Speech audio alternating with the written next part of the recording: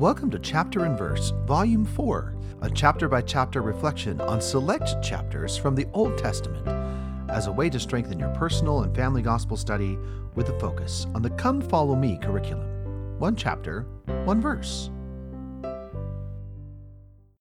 My name is Michael D. Young, and today we have a text based on Job 14. The focus verses for this text are Job 14, 14, and 15. If a man die, shall he live again? All the days of my appointed time will I wait, till my change come.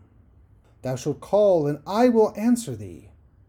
Thou wilt have a desire to work of thine hands. And now the text. Shall he live again?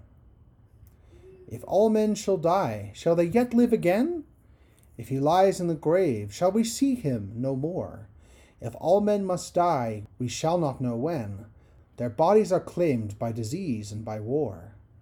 Shall all be restored as they had once before? Shall spirit and body be joined ne'er to part? Shall men be renewed from their crust to their core? Shall God work his wonders, new life to impart? Yes, men shall die, and shall yet live again. Though in the grave we shall see them once more.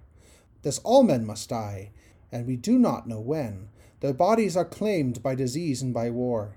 They shall be restored as they were once before. Their spirits and bodies shall never yet part.